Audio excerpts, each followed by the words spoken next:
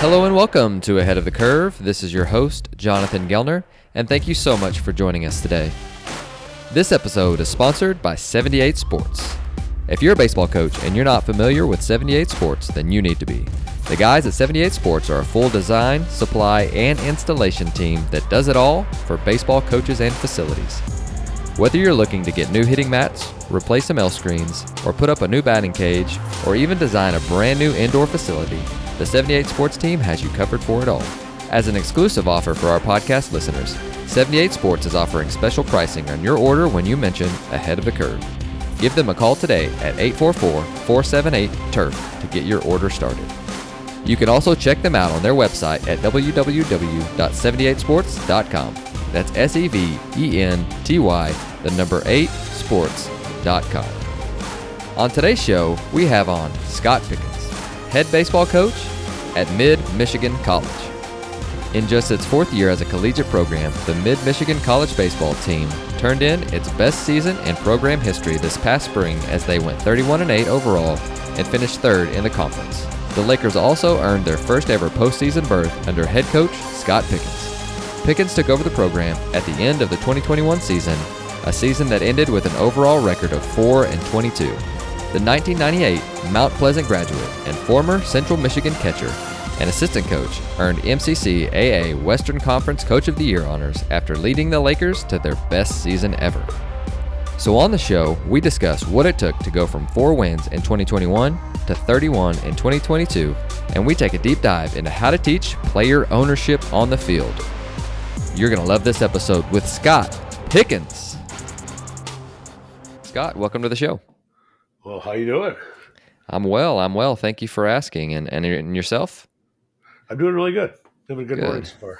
Yes, sir. It's always a good morning when you can talk some baseball too. So we'll definitely be doing quite a bit of that today. But Scott, tell us a little bit about. So you went from, I think it was 3 wins to 30 wins, and I may be off on my math a little bit. I'm a social studies teacher, but like you took over a program that had been, I nothing against the previous staff or the kids or anything like that, but they hadn't had a ton of success on the field. And then you were able to get the ball rolling in a very short period of time. So I would like to know, what were some of the things that you felt like led to some momentum moving in that direction, or just some different things you did whenever you started, because you've got this vision for the program when you take the job. And I'm sure that, it's a step-by-step process, but I would just love to hear, what did the vision look like for you? What were some things that you did with your first steps? And then how did you get them to believe that they could accomplish the things that they were able to accomplish this year? Well, to start out, I know that we needed more ball players. I think just because the university or the college had started and it was so fresh, and they had 2 COVID seasons, so they didn't really have a whole lot built up into it compared to the other programs. So maybe some of the, not just the local kids, but anybody that thought maybe they could just dust off their dad's, glove out of the garage and just start playing college baseball. It was maybe that kind of an atmosphere. So you can only do so much with the guys there, and they would only practice a couple times a week, and maybe their facility only had 1 tunnel. So my vision is to get more space to train in another facility. So I rented that out. I give Pickens, my full-time job is work and give lessons to Pickens Baseball Academy. So, it's softballs and baseball players anywhere from 7U to the pros.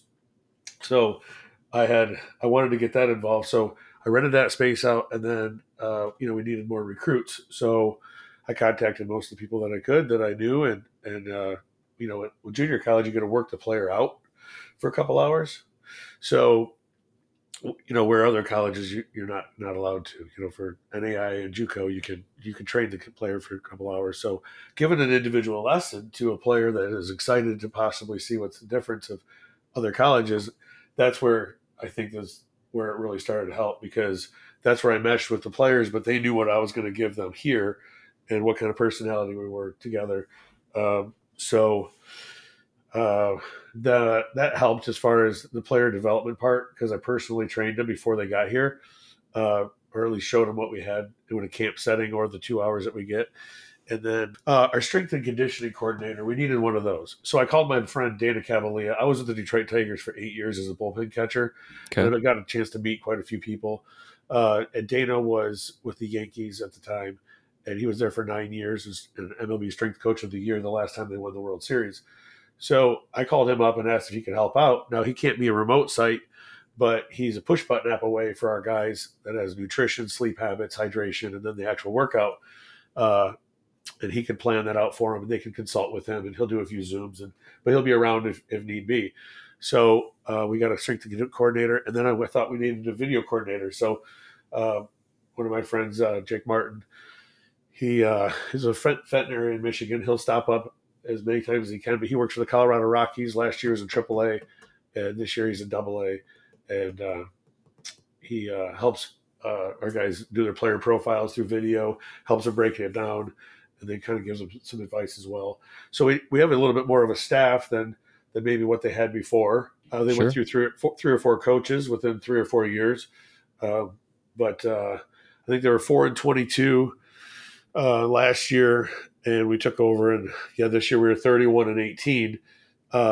So basically, after we get a chance to give the player an opportunity to take care of his routine while he's on campus, that we got a chance to show that more than what maybe some of the other coaches did in the past, because they weren't just going to go rent out a facility, for $25,000 or $30,000 to make sure that the college team that pays them, $8,000 to Hmm. to make sure that happens. So I think that helped just because it was part of my job that I had a chance to have that opening for them in Mount Pleasant, with it being such a new college. But we practice at a high school field and we play at a high school field, and they're still nice fields, but they're on their way to getting a new field. So that's also just gonna be another thing that we can add to the recruiting tools that we kind of upgraded.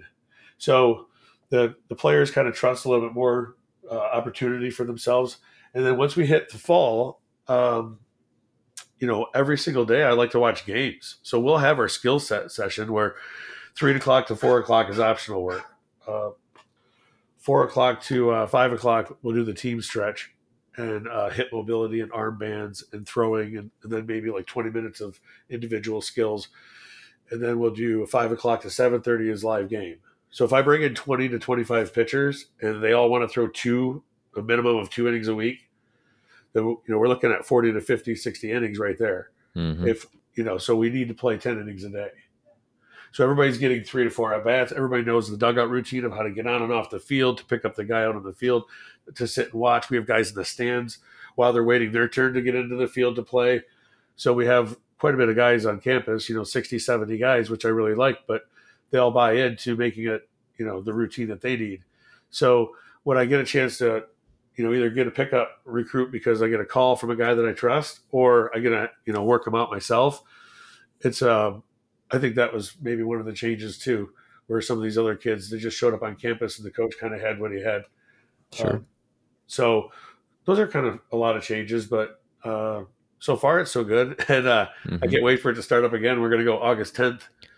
I love that. And I love hearing that, one of the first things that you thought they needed was the strength and conditioning coordinator. And you also mentioned nutrition, sleep habits, hydration, workouts.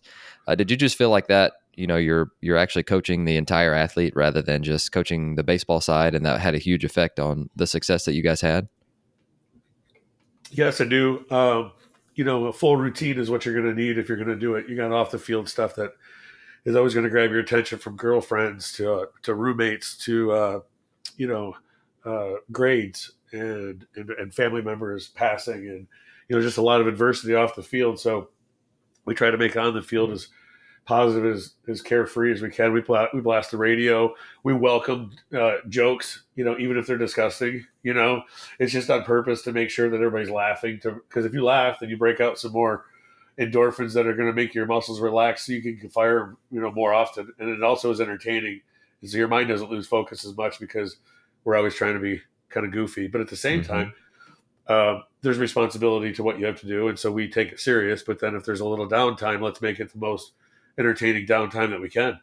So I think there's a lot of years I spent with the Tigers and with independent baseball for 3 years.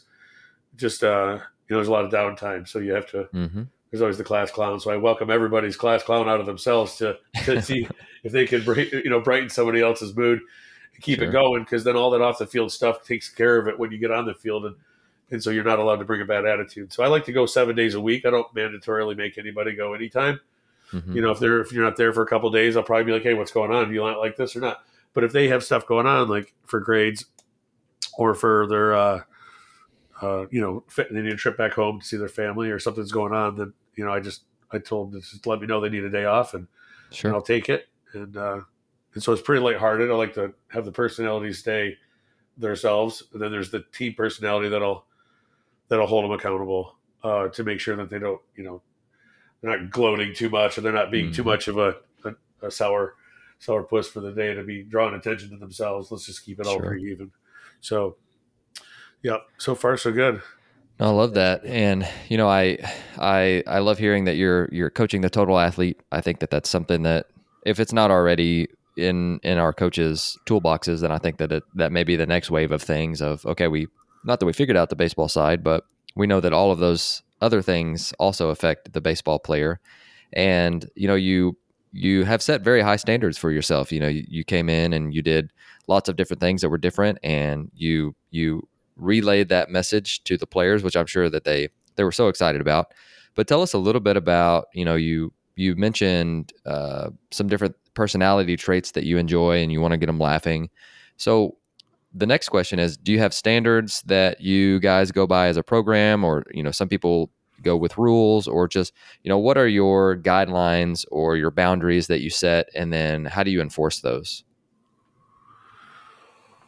Well, it kind of goes off the idea, if you're having a bad day, don't bring it to the park. But at the same time, if you need help off the field, then we'll get you some tutors, or we'll get you some of the. If you bring in 50, 60 guys, there's going to be 35, 40 guys that are over a 3.5 GPA. There's going to be a few 4.0s in there. So we can always help out that way. As far as holding them accountable, I'm a big guy on learning from my friend Dana, who taught me how like this. There's 7 different layers of myofascial tissue, and the way that your head travels around your own belly button, because it's the center of your gravity, then that's going to determine your balance. So if you were for instance, if you were standing up and you just kind of look down to see if your shoes were tied, you'll actually feel your weight kind of go towards your toes. And so then if you were to maybe look at yourself in the mirror straight on, then you'll kind of feel the weight in your middle of your feet. And if you were to kind of lean backwards just a little and kind of hip thrust forward just a slight, just until your hip bones are in front of your shoulders and your head's behind your belly button, then you'll feel your weight kind of sink into your heels. And the more you're in your heels, the more your kinetic chain is going to fire in your spinal column, and you're all going to be locked in to be the best athlete you can, kind of in the weight room. They don't let you hinge backwards with your butt, and they don't want you to lean over, because if you lean over, then you get towards your toes, and then everything starts to crumble because you become weaker immediately, and you got weight on your back, and the strength coach might get fired if he doesn't correct your form, because you're about to get injured as an athlete underneath his watch. So it gets very technical then, and every strength coach says you have to be in your heels, you have to be in this position for the best form. You don't see a lot of strength coaches fighting that idea. They're saying that the heel side is going to be the stronger. So I perform the task of making my players understand how their balance works because of the way their body works. And so Okay. another fact is stereopsis is the way that your brain takes on information from front to back timing. That's called depth perception. So the more your ears are flat, your head's level, then the more of an athlete I think you could be off your instincts, because your front to back timing, that's how your brain registers it. It's called stereopsis. So if you tilt your ear and you tilt your head and you start turning it, kind of like a little kid flying around the airplane, he's got his arms out, he's going around the room, and he's going left and to his right. You can kind of see everything turn together, and it stays together. So as soon as your head turns, then it's harder to be an athlete from front to back timing. So we try to tell them in positions of head and belly button relationship to try to keep a flat head during throws and fielding and hitting. So it's just something as simple as that, no different than the weight room coach telling you this is the best position. Then they understand that when they feel it. So we have Hmm. a conversation off of body parts. Body parts entertain the idea for feeling, which they are the only ones that are allowed to do it. Like, you can't feel my earpieces in my ear, for this conversation. I can only feel it. You know what it's like to feel it, but you can't feel it for me. So if I can teach you how to feel your own task of doing it better in a more balanced position than when you came in with, then there's the player coach relationship that we just built. So as long as you understand how to do that, then I can watch you explain to others how it works, then I know that you're teaching others and you're a good teammate. Now you have something to be able to teach others around you. Then the team Cool. becomes better, and I'm the only coach their day to day every single day. So if I can teach the players to teach themselves, then and then they don't they come in with a good attitude, and I don't get in their way, but I can remind them how their balance positions work for them to be stronger. Then they're the ones that will buy into it. So really, I try to coach as much as I can so that I don't have to coach again. And so when I leave the park, knowing that all this stuff has to happen, I'll go home and be like, Billy needs this, Tommy needs that, and then all of a sudden one day I'll just drive home and be like, can't wait to practice tomorrow. Sure. Wonder what music we're going to listen to. I wonder who's going to take charge. I wonder if anybody's going to have to deal with it at the university. Like, we'll just meet it when it heads. But I didn't give one sign all season. Not one steal. We don't wear an earpiece. We don't wear wristbands. The catchers call their own signs. We don't tell players how to, or like when or where to shift, when to bunt, when to hit and run. There's no secret. I'll just stand there the whole time. And there's no reason to coach it. I did it in practice. They did it to themselves. If you're hinging out, your head's leaning towards the plate, then when you rotate your body and your hips, that'll be the same ear level angle as your head. So let's say you were to lean over towards your toes to see if they were tied. Then you were to look to the pitcher, act like the pitcher was like going to throw to you. You'd have a little bit of lean towards your toes. And when you would rotate towards it, your let's say you're right-handed hitter, your right ear will be a little lower than your left ear. And so that's the same as the bat angle. So what's this hot and cold zones? Well, you can see it. Stick your bat out with that head angle and feel a comfortable swing. And then the other areas are harder for you to get to. So the more tilt in the head, the more lean towards the plate, or the more lean towards the catcher, then that means it's going to create the head angle.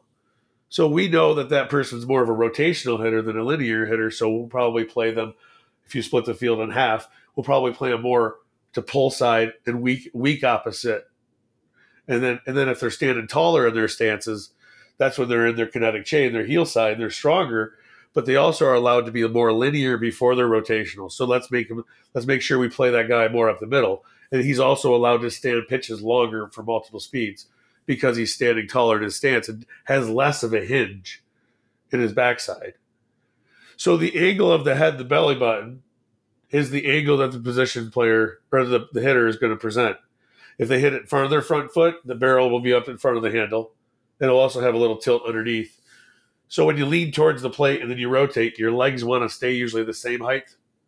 And you don't usually travel through the ball when you hit it. You spin around it. So if you lock your front leg and you lean backwards towards the catcher, you're obviously not allowed to lower your back leg. So now you have your legs the same height again. And so you're going to be a rotational spot hitter. And by the time your bat reaches your front foot, or your hands reach your front foot, your angle of your bat is in front of your handle with a little bit of tilt. So if you're catching a guy and he follows it off straight back and hits you in the masks, he probably caught it more out front than he did out in the back. Because if he hit it towards the back, he would start following it off down the line. And the more of a bloop it has, then the more deeper he caught it. And the more angled his head was. And if he hits the cotton candy vendor up at 512, it's like, boo! That is because he's leaning backwards and he is definitely, spinning. And it's deep in the zone. Otherwise, you can't get that angle. So as a catcher, maybe you would mix up the speeds of the pitches if he followed it off and hit you right in the face mask because you're playing with danger because he's trying to catch it in the fastest spot. He actually caught up to the speed in the fastest spot where the bat goes, whereas out in front. So if you're hitting it out front and you're following it straight back, then he just changes his angle a little bit. Then he might do some damage. But at the same time, if the hitter doesn't change his stance, then he's going to keep presenting the same angle. So if you're spinning in one spot, it's because you're leaning before you hit. And if you lean before you hit, your hands have to go first. If you're standing tall and you're in your heels, that makes you more linear and your legs will feel like bending and continue to bend. Kind of like when Adrian Beltre will land on the ground with his knee, and he'll go all the way down. Or like when Juan Soto takes a pitch and he still has bend in his legs and he's still moving in the same line of direction as if he wants to swing. And the more linear hitters don't even have shifts on them. You get like Joey Gallo up there, and I'm not picking on him. They talk about how they shift like a ton on him. Well, it's like because he only presents his angle in one spot. And so if the pitchers can make their pitches in the spots, maybe he waits for him to miss and then he does what he can do. But compared to like a LeMahieu, they don't have a shift. They just play on like all straight up the middle most of the time because he hits it in all spots hard. So the guys that are standing more linear, like real tall in their stances, like Rafael Devers, he's at his heel, even though he has an open stance. You can see his back is straight up and down, and If you were to line the back of his heel and the back of his butt and the back of his head up while he's in his stance, then you'll see that he's in his kinetic chain. Whereas in like somebody that has an open stance, but then leans towards the plate, and they can see their butt hinge out, then you know that they're going to close down and have more weight towards their toes. And if they have weight towards their toes and they're falling towards the plate when they swing, then they're not going to stay on multiple speeds as much. So you know how to call a game based on the guy's stance and the way he drifts and the way the balance creates the power, and you shut the power off if you're off balance. But you do create only certain angles of weak opposite, deep in the zone with an angled bat. That isn't going to be, why are all of your outfielders in the same depth if the guy's a rotational hitter? You would think the opposite outfielder would be weak if he's weak opposite with an angle and it's going to kind of boop right over the first baseman. Then why wouldn't you play the line and towards the first baseman and in when it's going to bloop? They're not going to move forward when they hit it. They're going to spin when they hit it. And if the ball tracks deep in the zone and then they try to hit it, that's just going to boop. So then you might as well continue with that speed. But then if you throw something that'll speed his bat up so he catches it out front, you throw a slower one, then he's going to hit a hard pull. Well, if he catches a hard pull, you should have your whole left side of the field, if he's a right-handed hitter, to the left side of the field. You don't let anything down the line. Your shortstop's in the hole. You might as well have your second baseman playing right over second base because nothing to the right side is going to go hard. First baseman comes off the line because you can't hit it down the line, because you have an angled bat, because you have a tilted head, and because your head's tilted, so is your barrel. So you just tell these guys how it works, and they position themselves, and you sit back and you watch it. You don't need a spray chart. You don't need to pull something out of your back pocket. I wouldn't even call out who it is. That these teams now use these earpieces. And we played against a team that had a 23-year-old catcher, been there for 4 years, 2 years of COVID. And he's looking at the dugout to get the thing from the coach, to look at his wristband, to call out a number, to touch his own gear, to then give a sign with his hands to decide if the pitcher feels like throwing that. It's like, what'd you guys do in practice, man? Like, what is going on? Why are you guys like giving so many signs? Why don't you teach people how to read the game? It's right there in front of them. There's only so many stances. If your feet are wider than your shoulders and you rotate your feet and your hips, your head will kick backwards to the catcher. If you teach them, some people teach locking the front leg out. You do that, your head will go backwards as soon as you lock out. Any heel spin backwards with the back foot makes the head spin. So if you get someone to dive towards the plate with a hinge, their foot's going to rotate after their hands go first. You don't feel like using your leg first. You feel like using your hand first. The taller the stance, he feels like using his leg first and not his hands first. So you just tell the hitters how it works in like 10 to 15 minutes off a tee and the angles of the bat that they're creating. And by, maybe like a week later, you can hear someone hitting off the tee, and then all of a sudden they hit the tee, and then they don't. They clean house on it very next swing. I know without even watching that they spun the first time and they fixed it the second time. That player knows how to make his adjustments. What do I need to say about it? So then you teach them how the glove works and when they release it as a pitcher and how to throw a baseball. How to throw a baseball is just how to throw it. You just call it a pitcher because he changes some grips maybe, and he makes it move differently. But you don't have a left field throwing coach and a center field throwing coach. So you have a pitching coach. Well, what's the deal? It's just how to throw a ball in the same position every time you release it, so it's accurate. If you change the grip as an outfielder to a curveball, you'd still try to chuck it. You know what I mean? So the idea is just teach them how the body works based on where they separate their hands, and then that creates where the ball is going to be in the zone for them to hit.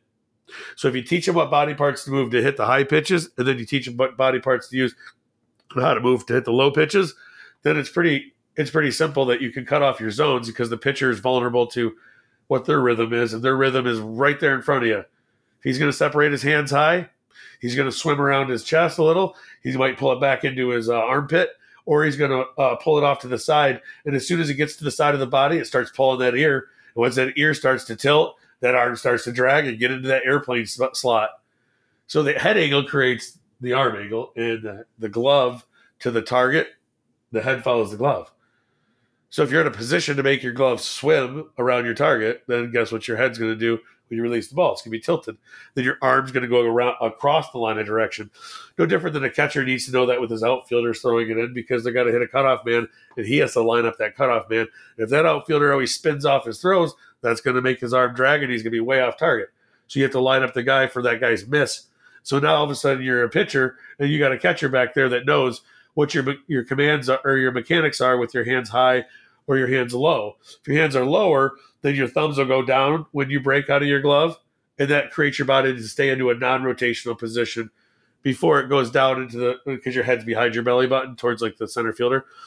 And then all of a sudden, when you land, your head will get on the other side of your belly button, which puts you into the rotational position. So if you go backwards first into a non-rotational, like a tennis server, then they'll go straight forward. They won't be rotating on the way there because they're in a non-rotational position. Like if people lean backwards to the catcher and then try to rotate, they'll feel their front oblique get pulled. And I did that my senior year of college for 5.5 weeks. I was out, tried coming back after 3. I just wanted to play so bad. And but if I'd have known that if my head would have been in front of my belly button towards the pitcher's side, then it doesn't activate that oblique. So if I teach somebody to bend their knees as they swing, that forces the head to stay in front of the body, no different than an infielder doing a backhand, pushing off their back leg into their front leg, having their knees bent to get the scoop, and then continue through it to make the exchange to throw to first. Their knees are bending the whole time, sending the glove through the ground, through the area where the ball is going to skip through the ground. And their glove just keeps moving because their legs keep moving. So the idea is that if you keep your legs keep moving and your glove keeps moving, then you'd be fine. But people teach hitting by having their legs spin or stop or lock, and then their bat doesn't continue moving. So with the pitching side, if your hand's low separator, they have a better chance of getting their head to come back on their front side. When they rotate, their head will go past their glove, and that hand causes your hand to pronate. If your hand causes pronate, then that'll make the ball start to sink. So if a guy blocks his chest from a hand-size separator with his glove, by the time he releases it, your hand is flat. So don't look for sink on sinkers or changeups. They're going to be straight. He'll throw a straight fastball and he'll throw a straight change. Because they can't get their hand to pronate because their glove's blocking their chest. Their head can't get past their glove. Or if the glove spins off to the side, by the time they release it, their head's not past it, but their head is turned, which turns your hand on the ball, and you can't get on top of it to throw off speed pitches. So now you don't have a lot of tunneling with your pitchers. But if you have, command with your glove staying in line, then your head will stay in line. But most people that swim or they charge down the mound too fast with their head and glove separating at the same time towards their target, it just sends them into a rotational position too early, and then they spin normally in their minds, but it is pulling themselves off, dragging their arm. They have to gas across the zone. So it's really tough to be consistent. But you will miss up or you'll yank stuff out of the zone into the ground. So if you just look middle up and you see it out of his hand being spiked, you'll spit on that so fast. But if you know what body position to feel your weight go forward off your backside to keep your head flat on pitches middle up instead of angling it out, it's kind of like when they tell you to bunt. You ever see anybody tilt their head to bunt?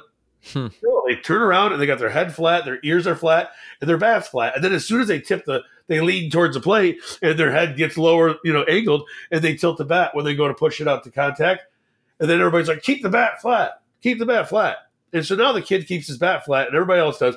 They keep their head flat, the bat flat, and they bunt the ball and they're successful. Then they allow them to go into the hitting and they go, lock your leg or get a hinge or open to close and then they got all this head tilt with their bat going through the zone sideways.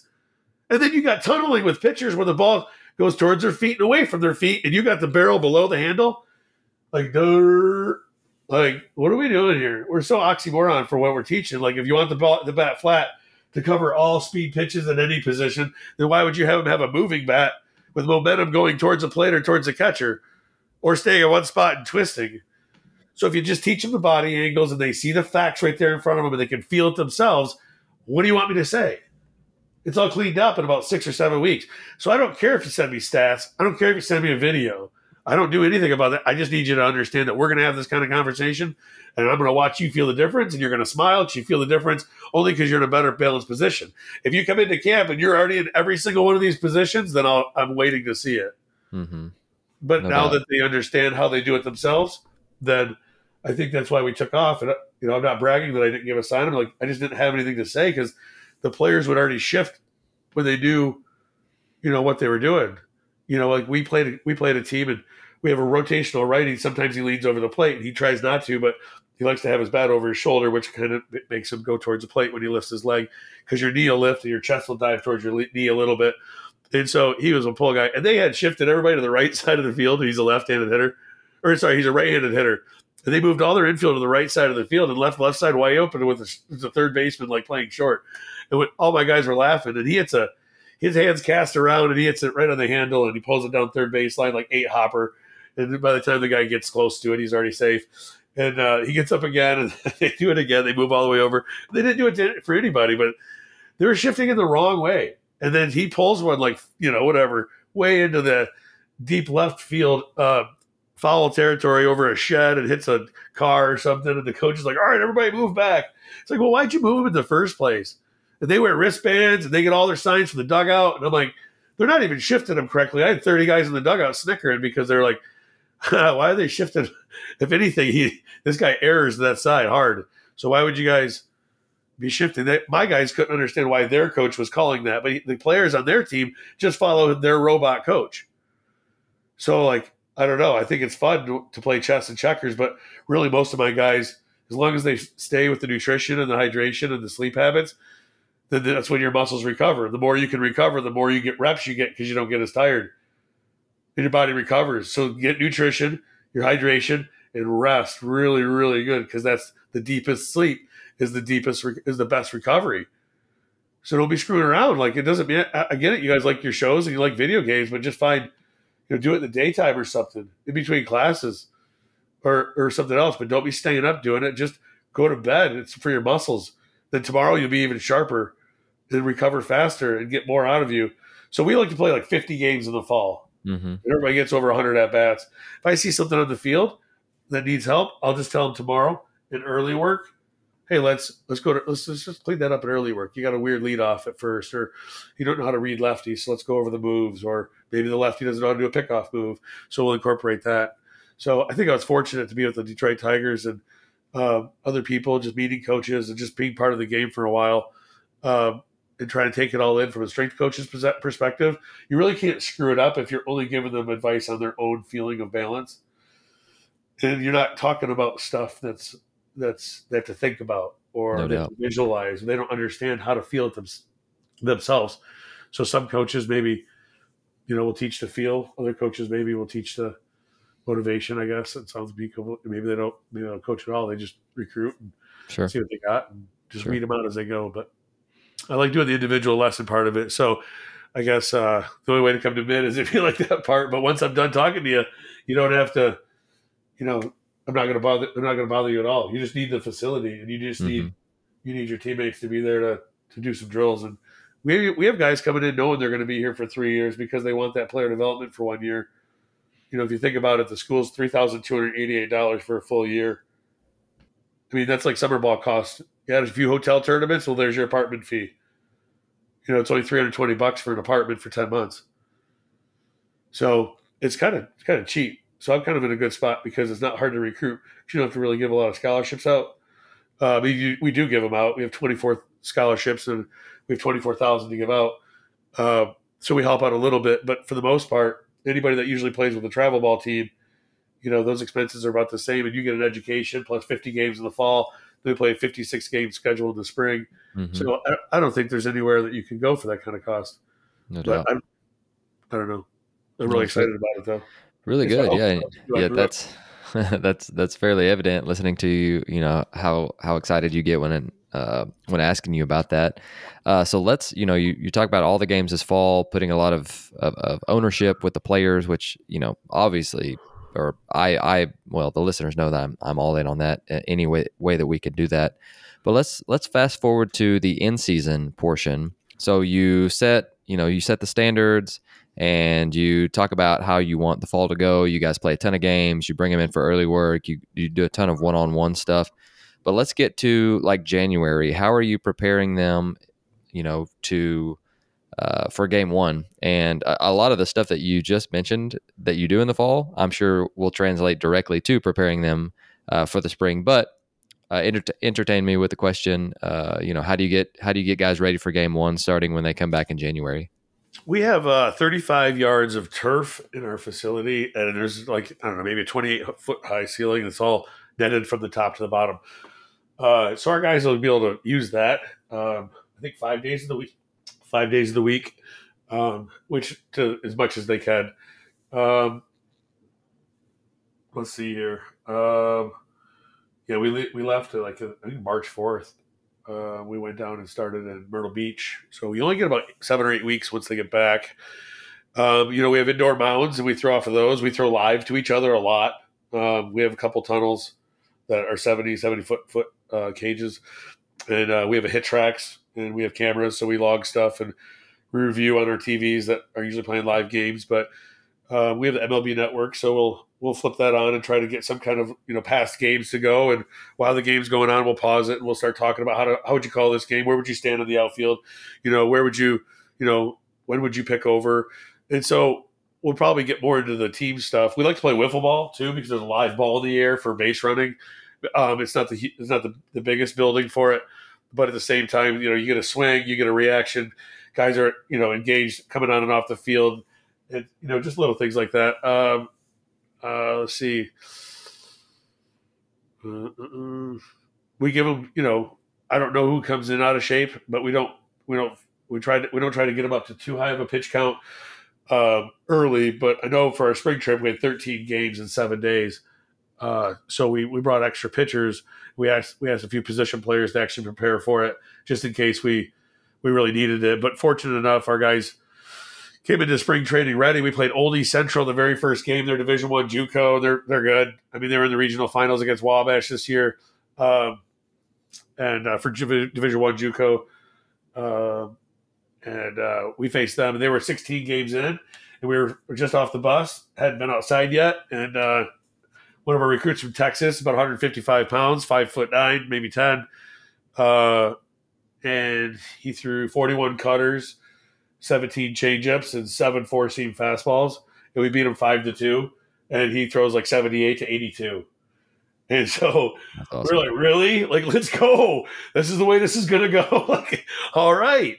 So, we had some other guys that we knew were a little more polished, but we knew that he was the right guy for the spot. But we had some older guys that had been there for 3 or 4 years that we told him we were just going to pitch him the very next day. So, we started there. We had a really good spring. We ended up beating some good teams. Came back with I think more wins than the team had their very first year. They went 7-23. The next year they went 6-2, and then COVID went 4-22. And we were coming home like 7 or 8 wins, maybe 9.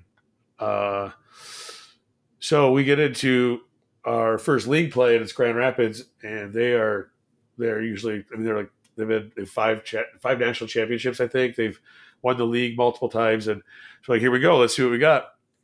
We beat them 6-4 the first game, and then the next game we are nobody on, 2 outs. The guy's throwing a 1-hitter against us, and we end up winning that game 2-1. We had no runs, 1 hit, nobody on, 2 outs in the last inning with the last batter up, and we get a beanball, and then we get a lefty to slap it to the third base side. There's a bang play at first. We got the call. First and second, we get a wild pitch. Gets to second and third. 9-hole hitter gets an inside sinker, pulls it through the hole. Game over, just like that. And we were like, wow. Now we're 2-0. So bus ride was fun. Kind of got some stuff rolling. Next day we take 1 out of 2 and in extras, and we're like, wow, we're 3 out of 4 with one of the toughest teams in the division. So we got that rolling, and that was, I don't know, the momentum just continued from there. They believed, and they kept doing it. We played a couple 4-year schools that were top 25 ranked in the country preseason, and we split with both of them, Northwood and Davenport.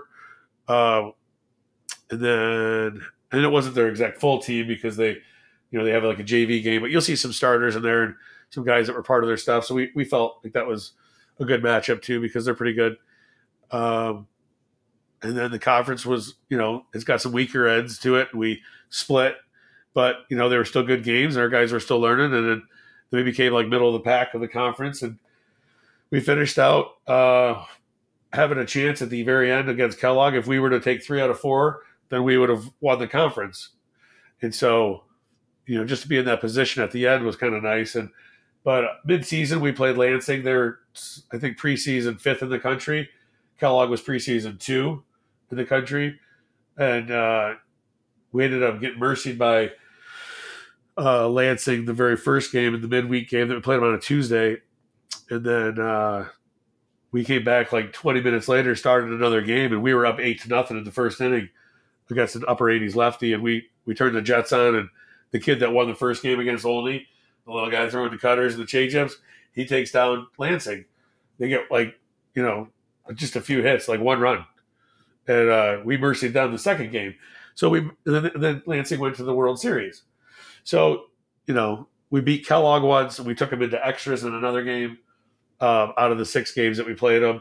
So that was encouraging. So we're like, with 12 one-run losses the year before, when we were 4-22, 12 one-run losses. So we just got over the hump by putting a little more time, getting a few more recruits, and then, seeing some more guys change. Now the recruiting is getting fun because people understand that we got something going. But the idea was before that we didn't have a lot of recruits that were recruited by other people. And, one dimension is Aiden Arbogast. He had a really good season. Actually, throughout the season, I think there's like 9 weeks of voting. They do a pitcher of the week and a position player of the week. And they started doing the pitcher and the position player of the week like 3 weeks into it. They had both awards, but for the first couple of weeks, it was just a hitter. We won eight or nine different players on our team won that award. Different players. And then Aiden Arbogast, who is player of the year, freshman of the year, first team all-conference, first team all-region, first team all-American, the only all-American out of Michigan as a position player. He wasn't recruited by anybody just besides us. And he becomes like one of the best players in Michigan. And so it was really cool to watch him develop. But and then we had some other players that. Yes, yeah. So it's like nobody else bet on this kid. He's 6'5", 172. We commit him here and give him scholarship, and he stays with it. He's coming back too. And we got Purdue and other people offering him, not offering, but starting to talk to him, and Division 1s and 2s and all sorts of people, which is really, really cool because everybody always asks the question, Coach, how can you get me out of mid when you guys haven't won? And it's like, well, it's not what mid does here. It's what you do when you're here, because that's the phone call we're making. Just because we win doesn't mean everybody leaves. If the kid's a goof, it doesn't really do his job, and this, that, and the other, then that's what we're going to report. He's usually late. He's got bad grades. Well, that's what you showed me. But if you're like a really good teammate and you do all your stuff and you take care of your stuff, then that's what I'm going to report to the next guy, because we can't lose our credibility. All we can do is say what it is you did in front of us. So there's the relationship that we have with the guys, and you do it for me, we'll do it for you, and we teach at the same time. But that was cool because they won those awards, and then that was like, how are they doing all that with all those guys? We had a player transfer from St. Clair Shores, SC4, I think they call it. He had like a 1.0, 6'2", 215 pounds, throws like 92 from the outfield. Hit a home run against us in the fall when we scrimmaged him, but he didn't play in the spring, probably because of the grades. He calls me like 2 weeks before we start last year, and he's like, Coach, I was wondering if I could get a spot on the team. This is this. I was like, all right, well, let's go. We'll fix you up. 3.2 GPA, first team all conference, first team all region, and he's coming back. So we have everybody but 6 guys coming back. And the guys that we dished out was a kid at Davidson for Ivy League school. He's a pitcher. And then we have a pitcher going to McHenry University in Illinois, pitcher going to Howard Payne in Texas, left fielder going to Saginaw Valley State University, the Division II school in Michigan, and then a guy going to the USPBL, which is an independent league in Michigan for, like a pro ball type stuff. Mm-hmm. So everybody kind of went somewhere, but we're getting everybody to come back, plus our recruits coming in. And so I'm really excited about that part and then we're moving into a new conference, which has 2 teams that are almost new. So, Alpena Community College is brand new, and then Bay County is trying to develop their program. So it'll be, Muskegon and Grand Rapids are coming with us. So we're going to be with Delta as well. So there'll be 6 teams there. And then Kellogg and Lansing are going to be in the same division. So it's going to spread out a little bit differently next year with 3 different divisions, but it's fun with all the kids that we have coming in. We have kids I think we have 6 Dominicans, 2 Venezuelan. We had a kid last year from Israel. We have a kid from Italy. We have a kid from Saskatchewan, Canada. I think 12 from Texas, 1 from Florida, 1 from Kansas, 1 from Ohio, 1 from California so far. And it's only been a year 4 or 5. So I love that. That's really neat. Yeah. So with one question that keeps, you keep talking about player ownership and getting them to own that part. Like what for the coaches listening that are shaking their heads and they're like, yeah, like I want to do more of this. I want to give our players more ownership. What are some just conversation starters or things that you do to really promote that besides, it sounds to me like you do a lot of asking questions. You do a lot of, hey, what would you think? things like that. But for the coaches out there that are like, I want to have more of these conversations, what advice would you give them? Want to have more? Well, I guess teach the body parts because it ends up being their feeling, and if you can make sense that the feeling that you're creating actually is what they feel.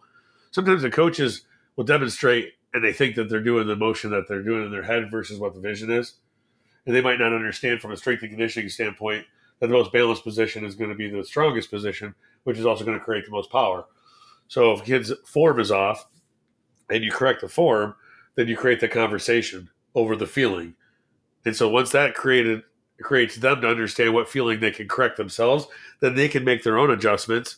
And then they usually only come to you if they don't know how to do it yet. But once you show them how to feel it, then they usually don't come back and say anything.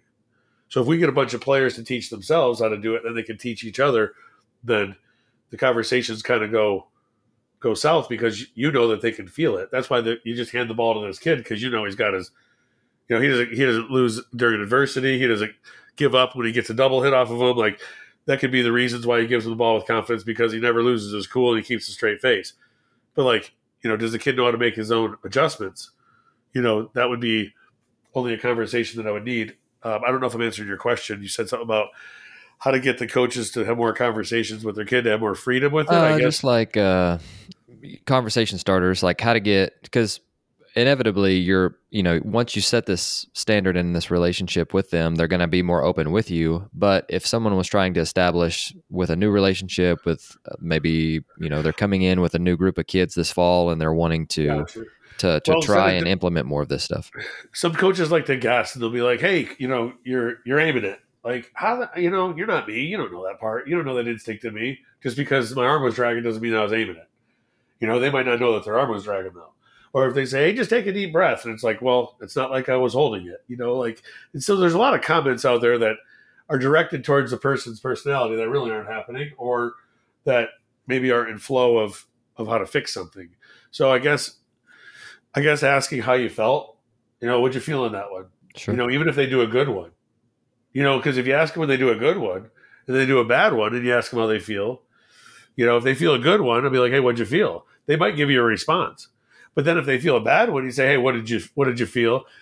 Hopefully they'll say, I did this instead of doing what I just said. But if the kid smokes it and you're like, hey, what'd you do? What'd you feel? He's like, I don't know. I just tried hitting it. Well, then he's probably not going to know his adjustments. So now you started a conversation based on how did you feel? What did you feel? What way is it that I know that I can pick apart some conversation in your head that you use these code words to make yourself feel like you're hitting? And if he relates that to a feeling, then that's great. And if that's the most efficient way to feel based on how your muscles work, then he's probably got it. And he has his own adjustments. Go to the next kid. Go find out what he thinks during his mistakes or during his makes. And then I would start with that. That's the easiest part, is just to try to gather information from what they say that they feel. Mm-hmm. But if the kid's just like, I don't know, well, then there's probably room, for conversation, if or he'll take on conversation because he's bringing it up that he doesn't know. Mm-hmm. Where most people try to own it. It's like, oh, I'm doing this, I must be doing that. And they peacock the situation. Like, all right, we'll probably have to wait for that kid to fail more before he says, Coach, you see anything? After everybody else is doing it.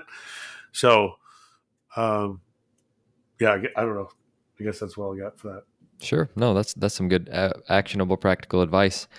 Well, I've got a couple quick hitters before we wrap this thing up, and I'll let you off the hook and get back to doing your thing. But the first one is let me find them here. Actually, is what's a drill that your players love that we can steal from you?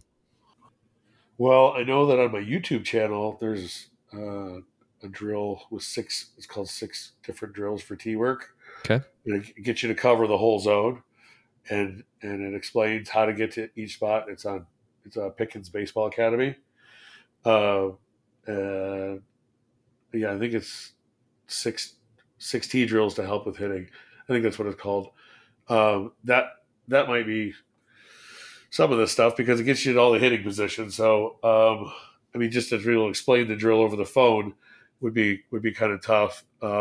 We usually try to hold our position in a lot of our swings. So like we'll take like a knee up to knee up approach where your back leg comes off the ground. You swing and hit the ball with your back leg facing it, but then you stay on your front leg and you don't move. So it's like knee up to knee up. So that means your back foot will never spin if it's trying to get off the ground. So like on high pitches, if you can get your back leg to move forward, then it covers the top half of the zone. Then we'll also put there's on there. Well, I guess there's this one. 6 balls out. Try that one.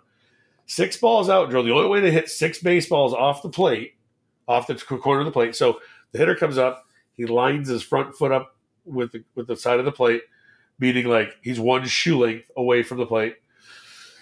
And then you make the tee have a ball on top of it, 6 baseballs away from the top outside corner of the plate. And you're standing, obviously on the, in reference to the plate, you'd be on the back little corner with your foot to start. And then you'd be one shoe length away. And then as that ball keeps moving away from you, the more you lean towards it, the less you cover. And it's really weird because the more you stay in your lane, meaning like if you stand in your stance and then you look to your left, if you just stand up in the box and you look to your left, like that's directly towards the pitcher. So if you bend both of your knees going forward, then you'll, like, I call it like a split squat position in the weight room. You grab 2 weights and they're on the side of you. In each hand, you have 1 hand on each weight, and you have your feet spaced apart in a scissor action, and you put your knee down and then you pick your knee back up. So like if you're in a hitting stance and you were to lower your back leg, and you would be moving forward. So as your knee will lower, your leg will point from where it's at from when you start, and then your leg will start to spin towards the pitcher because your leg will eventually, your knee and your shin will face the ground to get into a bent knee position. But your head stays flat when you lower your leg. So the lower you get your leg, the flatter your head stays. So if you get 6 balls out and you have a hitter that has like a lot of hinge or a lot of leaning going on, no chance they hit that ball up the middle with the very end of the sweet spot of the barrel. I didn't say the end of the bat. End of the bat means, because everybody can reach 6 balls out if you're one shoe length away. It doesn't matter if you're 6 years old or 30 or you're big or small, it doesn't matter. So that's a full plate length if you think of it. Like if you take a plate and then just flop it over, that's 6 baseballs, the whole length of the plate. So you can hit a full plate length outside to hit the ball still up the middle. But if you lean towards it or you lean away from it, if your head goes towards the plate or your head goes towards the belly or the catcher in relationship to your belly button, then your barrel will whiff by the time that it reaches your front foot. It'll go to the left. So it really teaches your head to stay in front. It teaches people to bend their legs to hit. And then they'll notice that their head's flat and you can reach further from your body the lower you get. So if you lower your back leg towards the front of the plate, towards your front leg, and you have bend in your legs, that brings your backside brings the barrel through. Whichever way your back leg faces, that's where the ball, or that's where the barrel of the bat's going to go. If you stay in one spot and twist your foot really quick and spin it all the way around in a circle, then your barrel will spend time just traveling in a circle. You'll just spin everywhere that any contact point that you have, you'll just be spinning. Whereas if you were to lower your leg, you go linear first, then your knee goes down, and you get into like bend leg positions, and that keeps your head straighter, and it gives you more reach. And you can also hit, like Dustin Pedroia would almost get his knee on the ground and hit up and in fastball over the green monster. And you see his head's flat, but his knee's almost on the ground. So you can hit the high pitch, the middle pitch, and also the low pitch, the lower your legs are. But you can also reach further away from your body off the plate the more you stay in your own lane. So the taller the hitters stay in their lane longer with a flatter head. That's why they cover more area of the plate. So if you can practice 6 balls out and still have the ability in your stance to hit that ball up the middle, the further you're in your lane, the easier it is to hit the ball. The lower your leg is and pointing towards the ball when you hit it with your back leg, then the easier it is to hit it.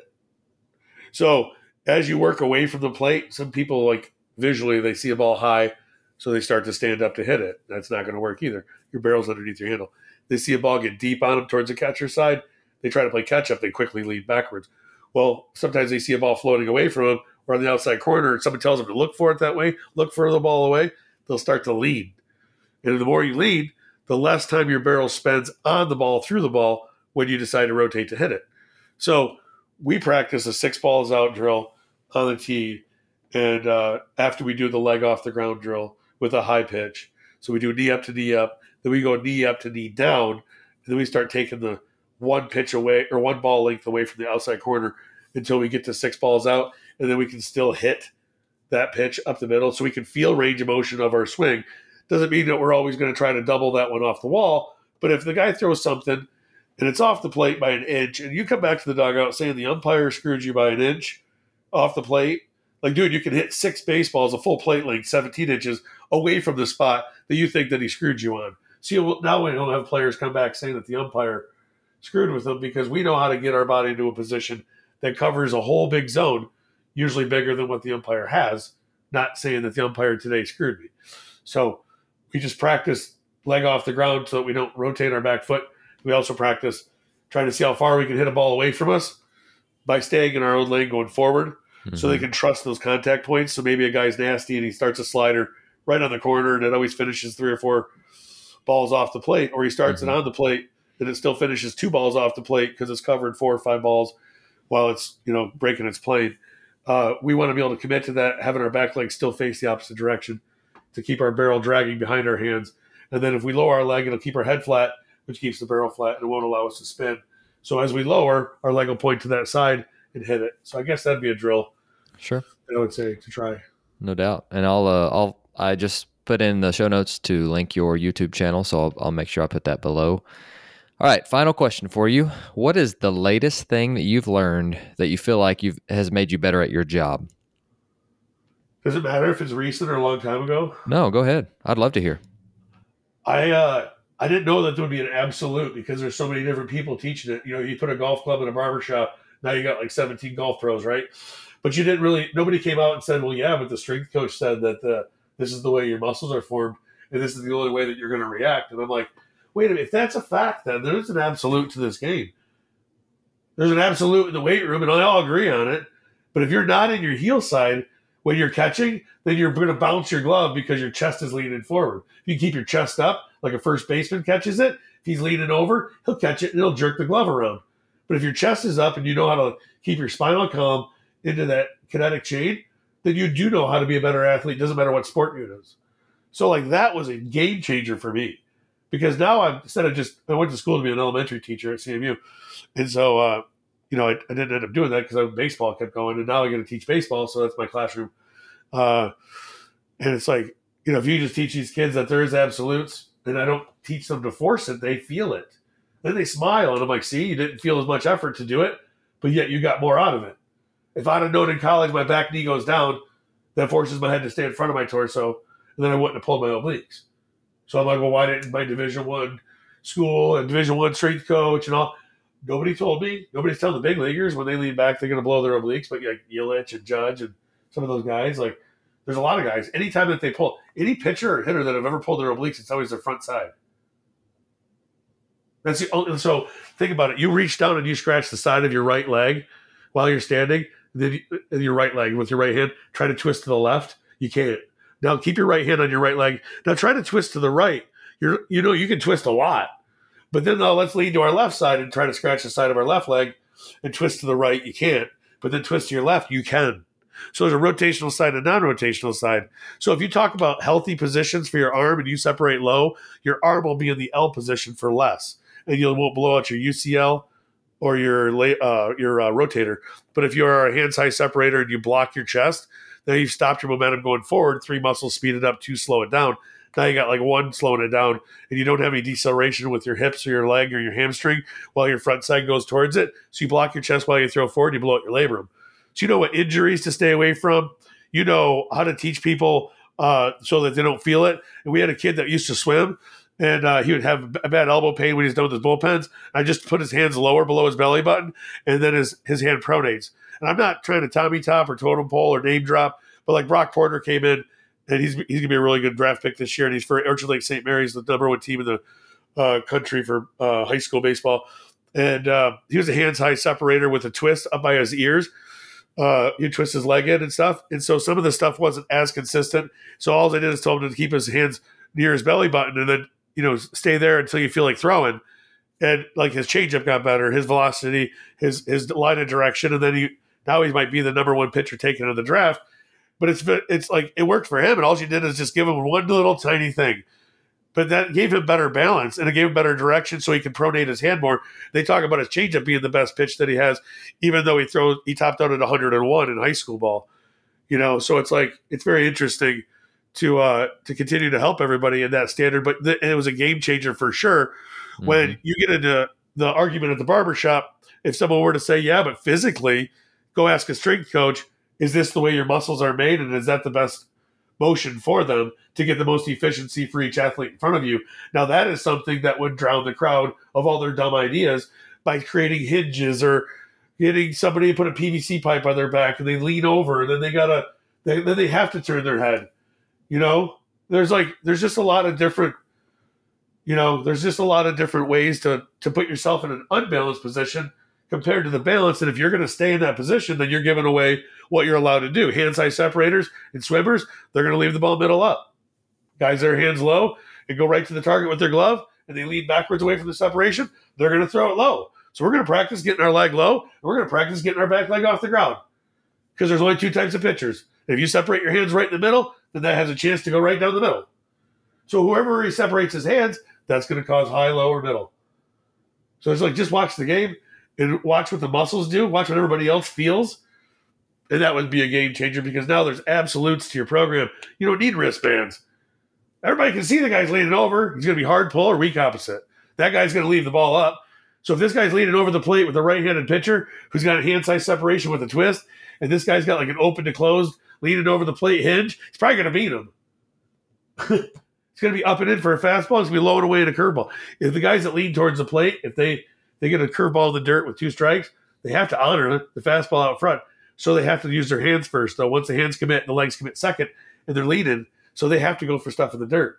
Guys that lock their leg and lean backwards, they have to go for stuff in the air that goes away from their face, cutters and sliders. Mm-hmm. So the absolutes of the way the muscles work through a strength coach's perspective, I don't think there's enough people that say, I'm not trying to rip on anybody here, but like, why doesn't the strength coach talk to the hitting coach? Well, it's because the hitting coach doesn't need to hear anything when the strength coach teaches hitters anything. He's the hitting coach. It's not like he walks into your weight room and tells everybody how to lift because he knows that it's not his spot too. But you don't get together and find out, is this going to injure this guy? Is this the best position for this guy to be in? And then they say it, but then they allow all these different positions and everybody needs to be what they want to be and let everybody do their own thing. It works for everybody. Let them have their own way. Well, if it is their own way, but they're not as balanced as they should be, then that means why don't you just show them the other way and then they get to have their choice. So my guys can be whatever they want, but they eventually feel it, but they don't ask a lot of questions because they know how to fix it themselves. So the easiest way to get the kids to learn it themselves, they need to learn how to move. They need to learn why their body moves the way that it does and how to be in the strongest positions when they activate their instinct. And then just teach them how to do it. So that's what I do. I don't know what everybody else does, but that's what I've gathered over the years. The easiest part is facts about what they feel. They look at you like, what else do you see? Because they know you know what they feel because you're just watching them and you know what that feels like. So coaches don't teach to feel. They don't understand the difference through the strongest positions. You might be telling a kid to be in a position that's not as strongest. Or don't do that. And we're the high school coach or summer coach or coaches argue, and you're going to do it my way. And then they're in a position that feels less. They're going to lose. The coach lost that kid because he feels it less. But you're over there like, yeah, just like that. And he just like rolled over, dubbed it, didn't go very well. Or they're after the fact coaches are like, let it travel. Hey, hit it out front. It's always after the fact. Tell them where the ball is going to be, where to look for it. This is the feeling that you need to do it. And then just teach it that way. That's makes it so much easier. No doubt. Well, Scott, I appreciate your time, and I'm gonna have to go through and listen to this one again to make sure I soak all of this stuff up. But contact information for you is below if anyone wants to get in touch with you, and I know that you would be more than willing to share like you have been with me, and I so appreciate that. But I did want to leave on this note. Is there anything else that you that we didn't cover that you want to express to our listeners before you go? No. I mean, you guys can reach me at I have a Twitter page. It's called @PickinBaseball. There's no S. It was already taken. Pickens Baseball is taken. So we got PICKEN Baseball. You can DM me there or email me or whatever. I do individual lessons and help out all the time. So if you're in the area or if you feel like making a drive or if you want consultation over the phone or if you just want to find about a mid or If you need kind of some kind of instruction, just let me know. I'd be able to help. Thank you so much for listening to Ahead of the Curve. If you would do us a huge favor, leave a rating or review wherever you are listening. And if you enjoyed this episode, share it with someone and tag us on social media. That would help us so much with growing the show and helping others to stay ahead of the curve.